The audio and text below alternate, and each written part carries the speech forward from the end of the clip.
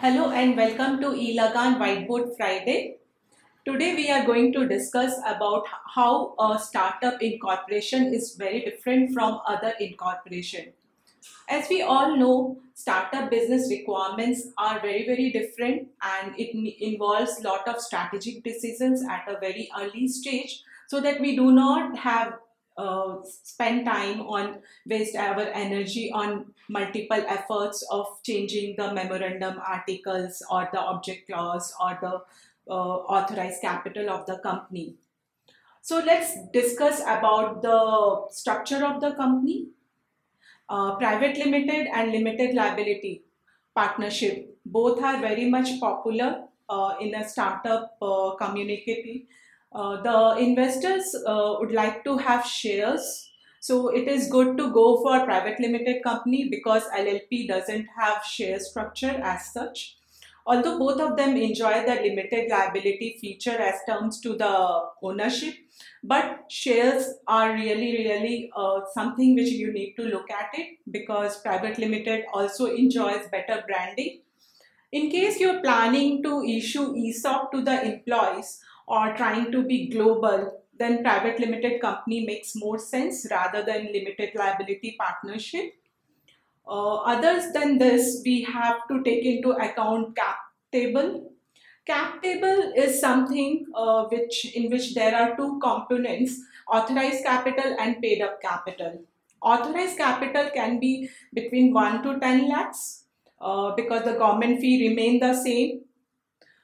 We do not want our clients to block more money on authorizing higher range of capital, but also we don't want to have smaller capital so that they have to have multiple efforts of increasing, because that will involve a lot of money and efforts. So if you are having a one between 1 to 10 lakhs of authorized capital, as a founder you can subscribe anywhere in between 1 to 5 lakhs, and then you can dilate rest 90 or 50% of the shareholding to the investors. In case if you are holding 2 lakhs, then 80% of the shareholding can be given to the investors, and vice versa. Shareholders or the investors may demand preference shares because they enjoy certain benefits over the equity shareholding. So I'll recommend to have a good mix of preference and equity, which could be anywhere between 50-50 or 40-60, depending from case to case. Then there comes the face value of shares. The face value generally could be anywhere in between 1, 10, 50 or 100 rupees.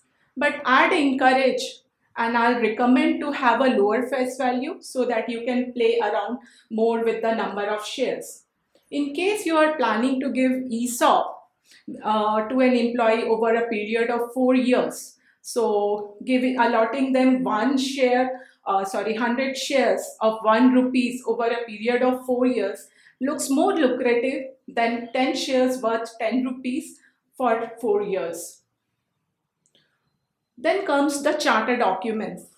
As you all know, memorandum and articles are the charter documents. The companies define their objects and activities. Many of the investors, the bankers, the clients, all of them would like to go through the memorandum at some or other point of time.